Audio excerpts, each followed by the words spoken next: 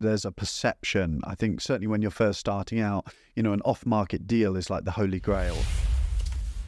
The way that it's quite often sold is that it's the be-all and end-all. Do agents tend to have that little black book of investors? Is the person you're talking to actually the owner of the property?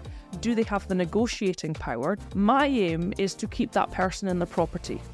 And selling to me probably is the last resort. Because you don't sound like a property investor. Welcome to the Net Gain Club podcast.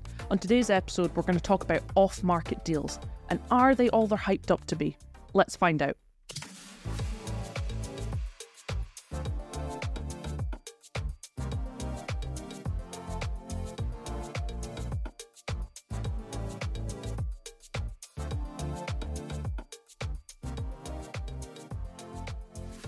So, Emily, what constitutes an off-market deal? So an off-market deal is essentially something that is not readily available to the general public, i.e. it's on Rightmove, it's on Zoopla.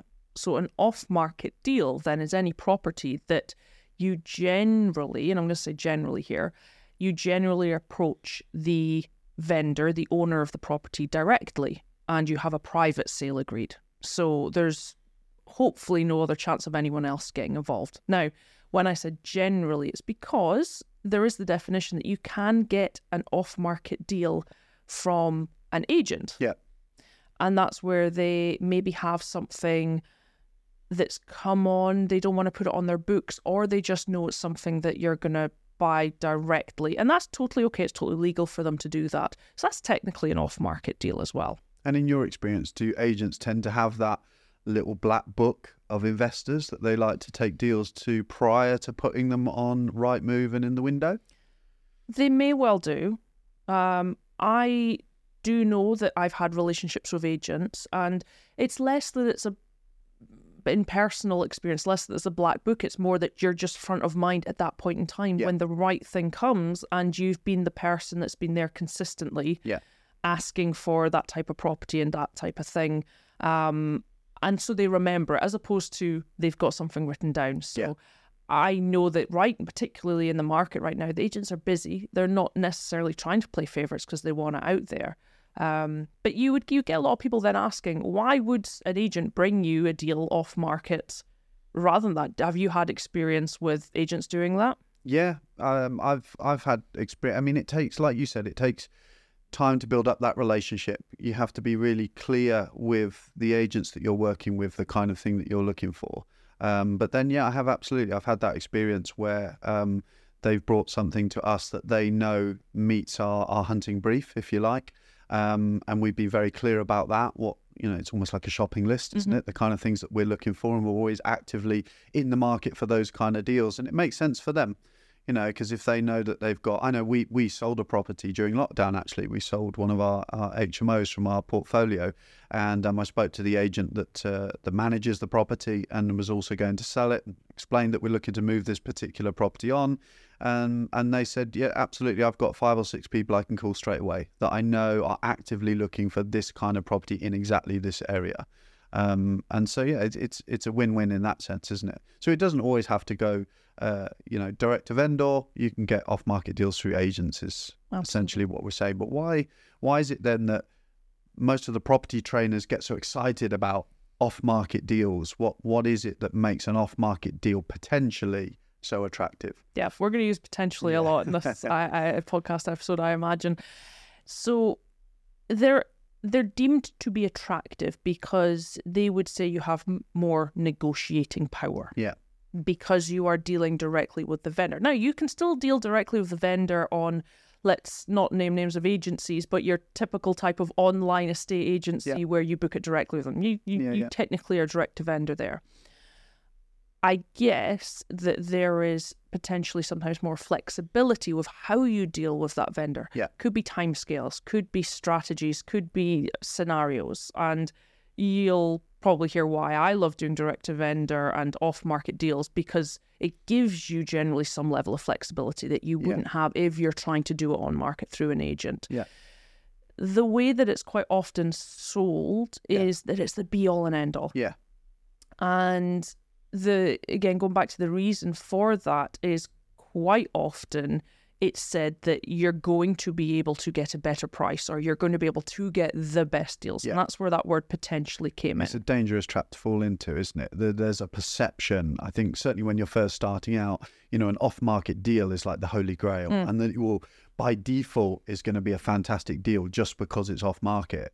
But certainly my experience has been, I think you're probably the same, that just because it's an off-market deal doesn't mean it is a great deal automatically. It might well be, and vice versa. We still buy properties on market.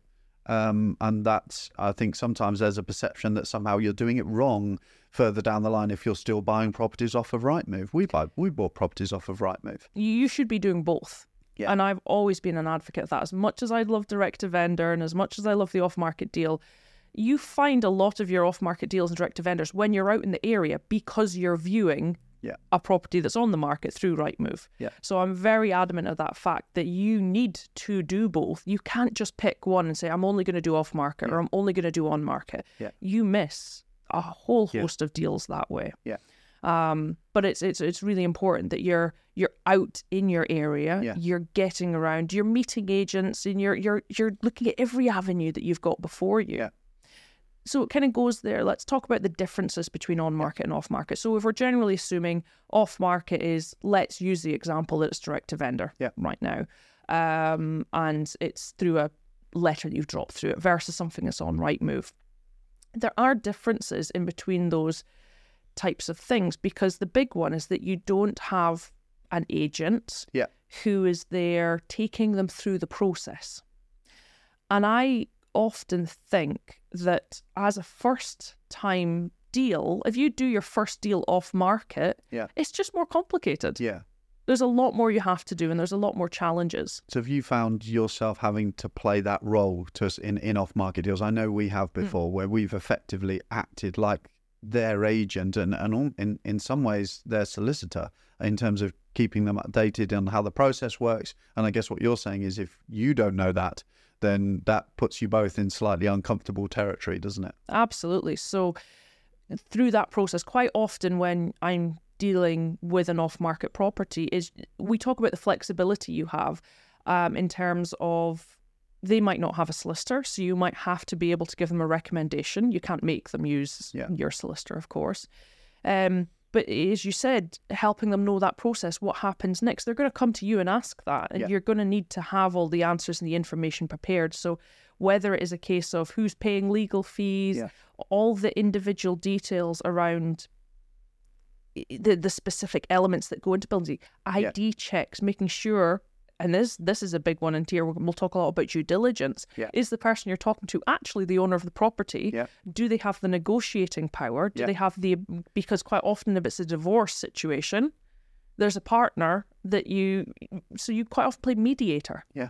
So it's not always as easy. So the differences there being that you need to know the process, you need to know a lot more of the regulatory stuff that an estate agent would put in place. You need to make sure that you have things like EPC to make sure the sale can go through.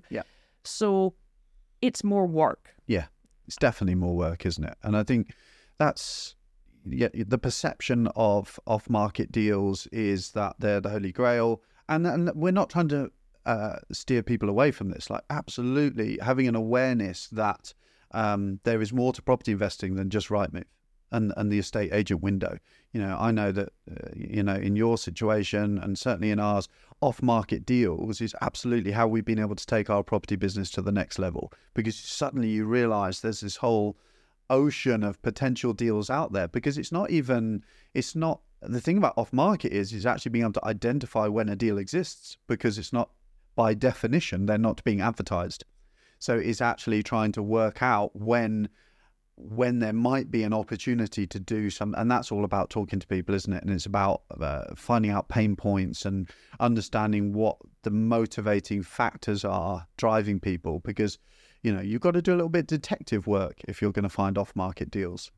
And there's a point here in terms of off-market deals that quite often we talk about pain points and motivators. Now, I guarantee money is not always the motivator. And I've had many a meeting where I've gone in and we've had a conversation and money is the motivator. And I've actually said to the owner, look, it's out of my budget. I don't have any strategy that this deal is a deal for me. It's not going to work. And I have recommended that they put it on the market. If the pure thing is that, look, I don't mind people coming into the house. I'm not bothered about this or that. I just want as much money as I can, and a private sale if I could get that quickly. They're looking for a home buyer who wants that individual house. My recommendation to them at that point is you're better off on the market. Yeah. So as you're saying, when you get into that deal, you're trying to look at the scenario and what's useful to that person. Yeah. So money is one, but as we said, it could be timescales. It could be just, you get a lot of private people. They don't want people coming in and out the house.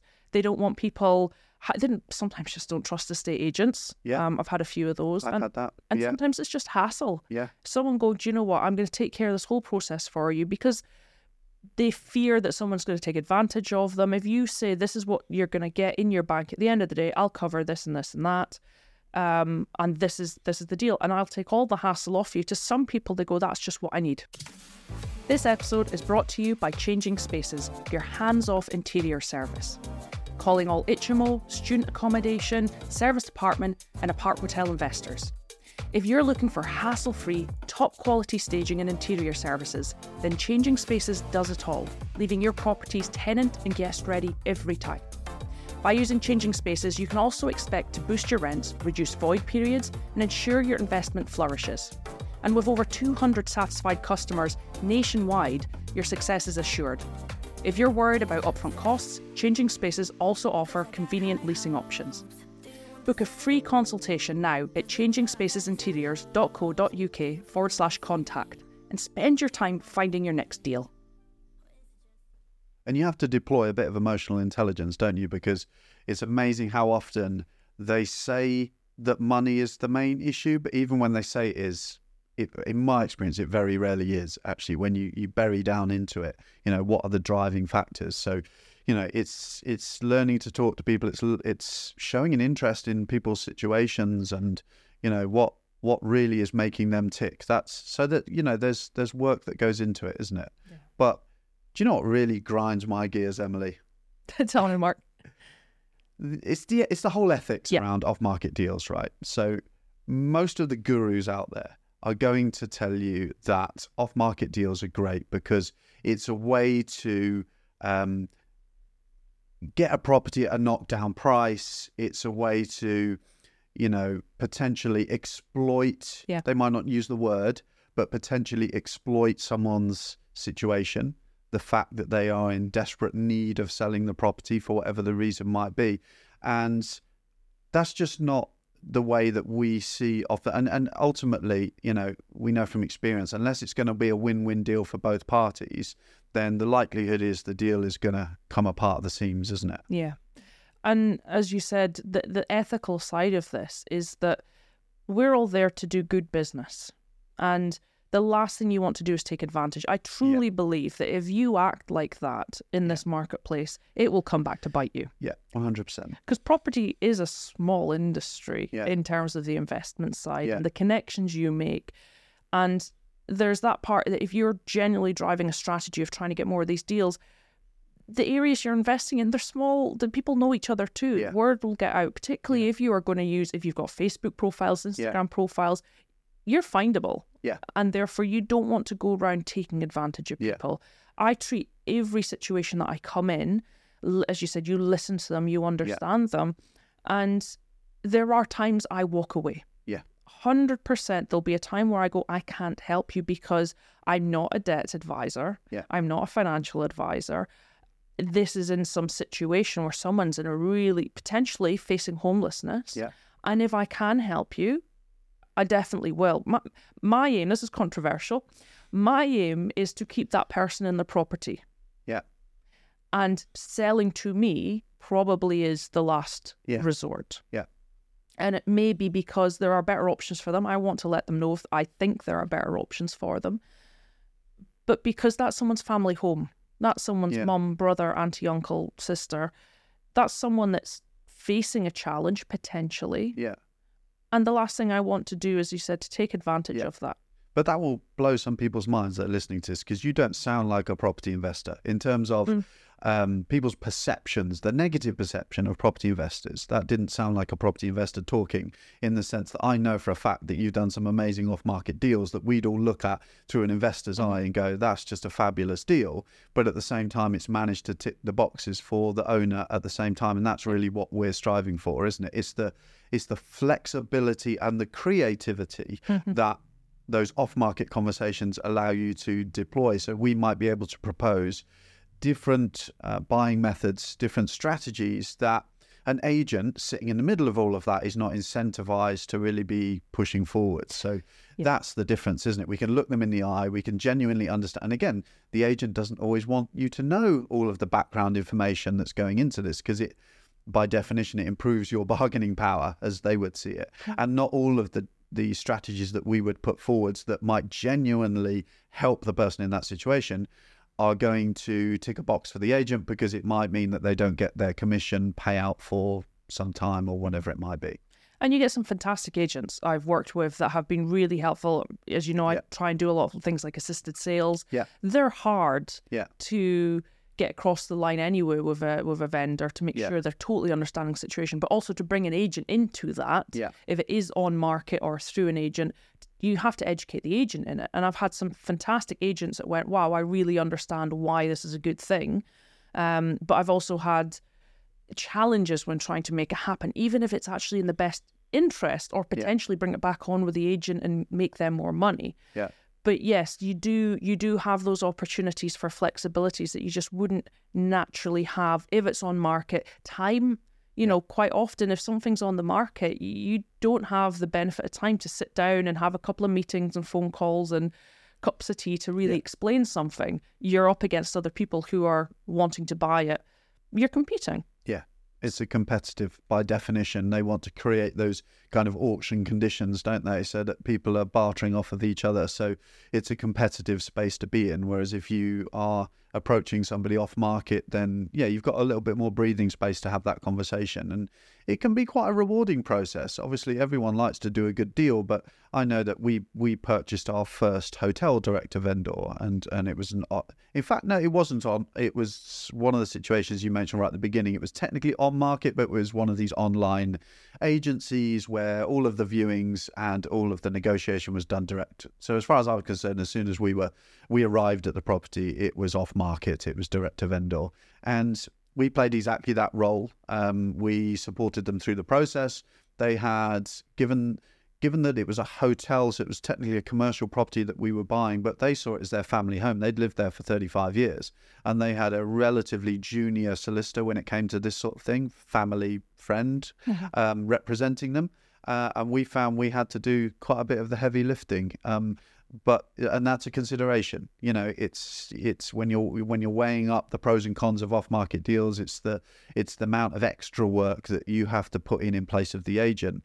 But weighed up against, I will always remember when they actually arrived to hand us the keys. So we'd completed on the property, handed the keys, and they actually thanked us and said, you know, it was such a relief to be working with you through this process as opposed to through an agent, which was interesting. They had a real inbuilt distrust of agents, which I think some people do have that, and as a result, they feel a bit trapped by their circumstances because they don't know what foot to put forwards.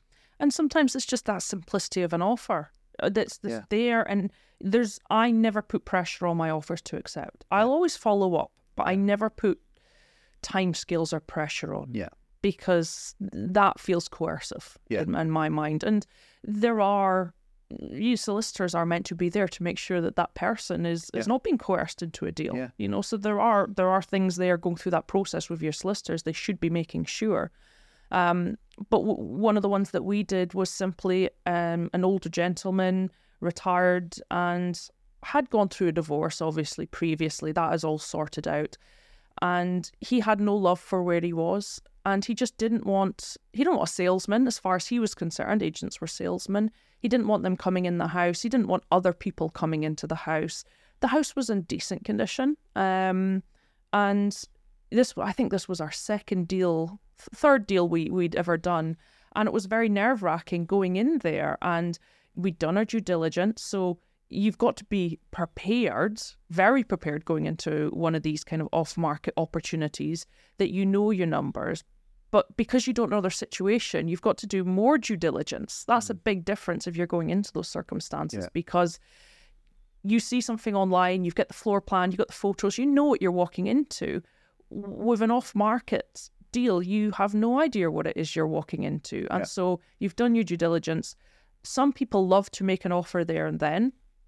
It's very rare that I do, because I do want to take it back, reconsider it, look at some strategies I hadn't considered, because everything that person's telling me is new news. And it just so happened in that one that the guy was fairly straightforward, basically just wanted to move south. And the negotiation there was, hey, I want to move in like 6 weeks and I want to take a couple of bags.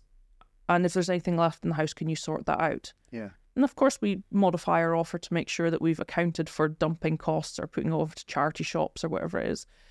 And those circumstances are the ones that you go, well, this is the benefit of off-market. It worked for us. We could complete quickly. He gets to do, the question to him is, what do you want to do? Yeah. So with those off-market opportunities, you really are helping people do something that an estate agent wouldn't necessarily have been able to offer.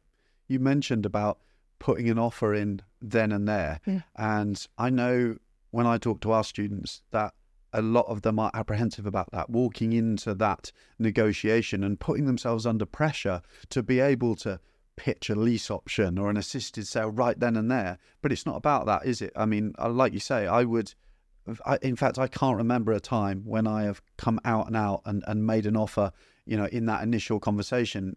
It's a fact-finding mission. I'm just asking lots of questions. I want to know as much as I can about the situation. And I explain to them, if you don't mind, I'm going to go away. I'm going to have a think about this. I'm going to come back to you with some suggestions, some options, and we can see what might be the best way forwards. And I often end up making more than one offer, more than one type of offer. Yes. This is my straight offer. This is what it works for me to pay if you just want a straight sale. This is how it would work if it was a lease option or whatever it might be. Mm-hmm. But yeah, don't feel you've got to put yourself under pressure to know the ins and outs of every single scenario and pitch it to them right then and there. I think it's just about asking questions, isn't it? And it's relationship building. Yeah. So you're doing all that fact finding, you're doing relationship building, you're sitting down. If they offer a cup of tea and you sit down and have a biscuit, then I'm more likely to hardly even look at the property. Yeah. And that comes last until you've talked to the person. The easy bit, right? And there's some amount you can do over the phone in that initial conversation. But you're never going to be able to do a full deal analysis on a phone call to be able to then go into that property. And I know people who have been able to make an offer, shake hands and go away. The worst thing you can do, and I heard this from someone actually within this last week, is that someone went in, shook hands on an offer, and the guy went away and phoned back and tried to renegotiate that offer. Right. And that left a bad taste in their mouth, and instantly they went on to the next person, because it's like you broke your word. Yeah. Don't agree something with me and then come back and try and barter me down because you think you've been able to do better. And there's a whole different approach, I think, to even viewings with an off market if it's direct to vendor than there is when there's an agent there. Again, I remember distinctly that example I gave of the hotel that we purchased, and it wasn't entirely clear whether this online agency, which we'd not come across before, whether we were meeting an agent or a local representative or something on site, or whether it was going to be the owner of the property. As soon as we realised it was the owner of the property, almost, Caroline and I gave ourselves like a knowing look and kind of switched completely, because I think if there was an agent there, you might be pointing out the damp spots and, you're almost preparing your negotiation, aren't you? Saying, oh, these rooms are a bit small or whatever it might be. Whereas with the owner, it's, I think that's not a good footing to be starting from. And it was much more around, we picked up pretty quickly. Caroline's very good at getting their life story. And we found out they'd been living at the property for, a number of years. And it was, wow, you've done a fabulous job. It must have been amazing bringing up the kids here and all that side of things. And it's just a totally different way of approaching it, because it is about rapport building, like you say. Yeah. So I think to sum up a lot of the off-market side of things, you need to have it as part of your strategy. Yeah. It's part of that overall direct-to-vendor strategy, as well as your agent building relationship side of things. It's really important. You need to do that if you're a serious investor. But it is looking at those elements that you need to know the process. You need to know what it is you're offering. You need to know what is included within that offer, and not to go in straight away with a complete fixed mindset of I'm only going to buy a buy-to-let here. Yeah. You have to have looked at a flip at least as a second exit, and how would that all work? Yeah. And just looking at, yes, there are opportunities, but not jumping in there to take advantage of someone, to say because it's off market, I get to behave in any other way than you would in any other scenario. 100%. I would totally agree with that. And I would go as far as to say, I think it's difficult to call yourself a professional property investor if you are just not looking at off-market deals. That it just opens up so many potential opportunities. But like you say, it's understanding the flip side of the coin and what goes into that, and what's going to be required of you during that process to make sure that you are moving on off-market deals in a way that is ethical and is going to create a win-win situation for both sides. Okay, Emily, do you want to play Would You Rather?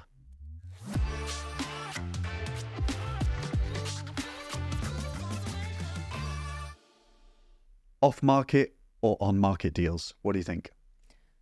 I'm going to say off-market because I love the ability to work with people, help people, have creative freedom with my strategies. I do know the additional work and additional due diligence that is required, but I'm a people person, so I like to sit down with people and work through things. I would agree. I think off-market is where it's at. I think don't think that buying properties on market is some sign of failure. There's plenty of good deals on the market, and equally don't automatically assume that an off-market deal is going to be a fantastic deal. But I think there's just so many opportunities out there to uncover. I think off-market's the way to go. Mark, so what is it the gurus don't tell you about doing off-market deals?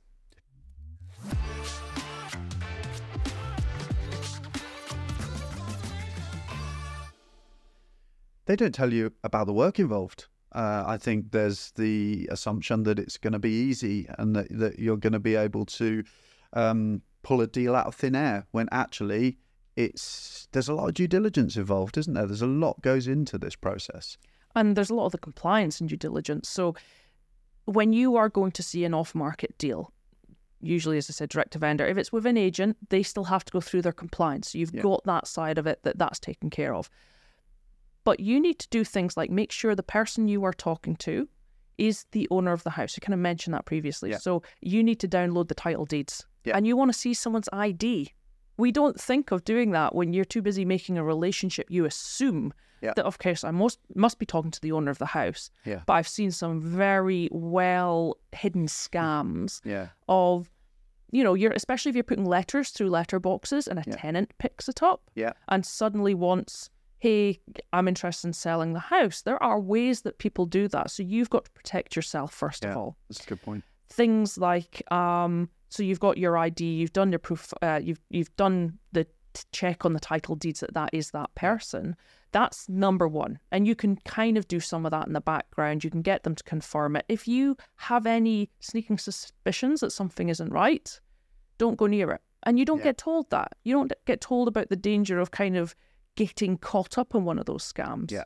So at the very least, that's what you want to do. And you also want to get your solicitor involved pretty early on, if a deal is a deal, in making sure that that person is legit and them going through any debts they own on the property, because they may well be trying to,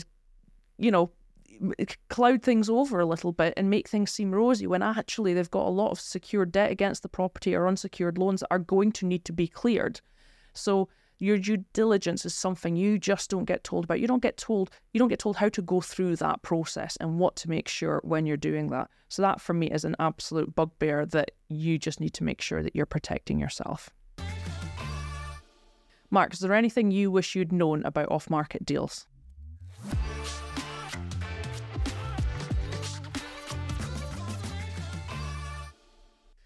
I wish I'd known to look for them sooner on in our journey. I think I wish I'd got onto that earlier. I think sometimes maybe it's a fear thing. Maybe it's just easier to source properties through Rightmove and what have you when you're first starting out. But now that I understand the process, now that I understand also how rewarding it can be, but how many opportunities out there, I do wonder sometimes where we would be now if I'd have really embraced direct-to-vendor, off-market deals right from the beginning. Because, you know, now it's most of our deals come at least partly off-market, and it takes your property business to the next level and really creates some momentum that it's otherwise difficult to achieve if you just have to keep throwing yourself back into the mix with everybody else buying off the shelf, if you like. So I think I'd have got started earlier. Thank you so much for listening to this episode. Please don't forget to like and follow to make sure that you never miss a release. And if you're interested in finding out more about the Net Gain Club, please head on over to our website, netgainclub.com, to find out all about our membership benefits and the events that we've got coming up. 'Cause I got high hopes. Do you want the same? 'Cause baby, all I got is high hopes. Do you feel the same? Do you want me, babe? Or is it just a game? 'Cause I got high hopes.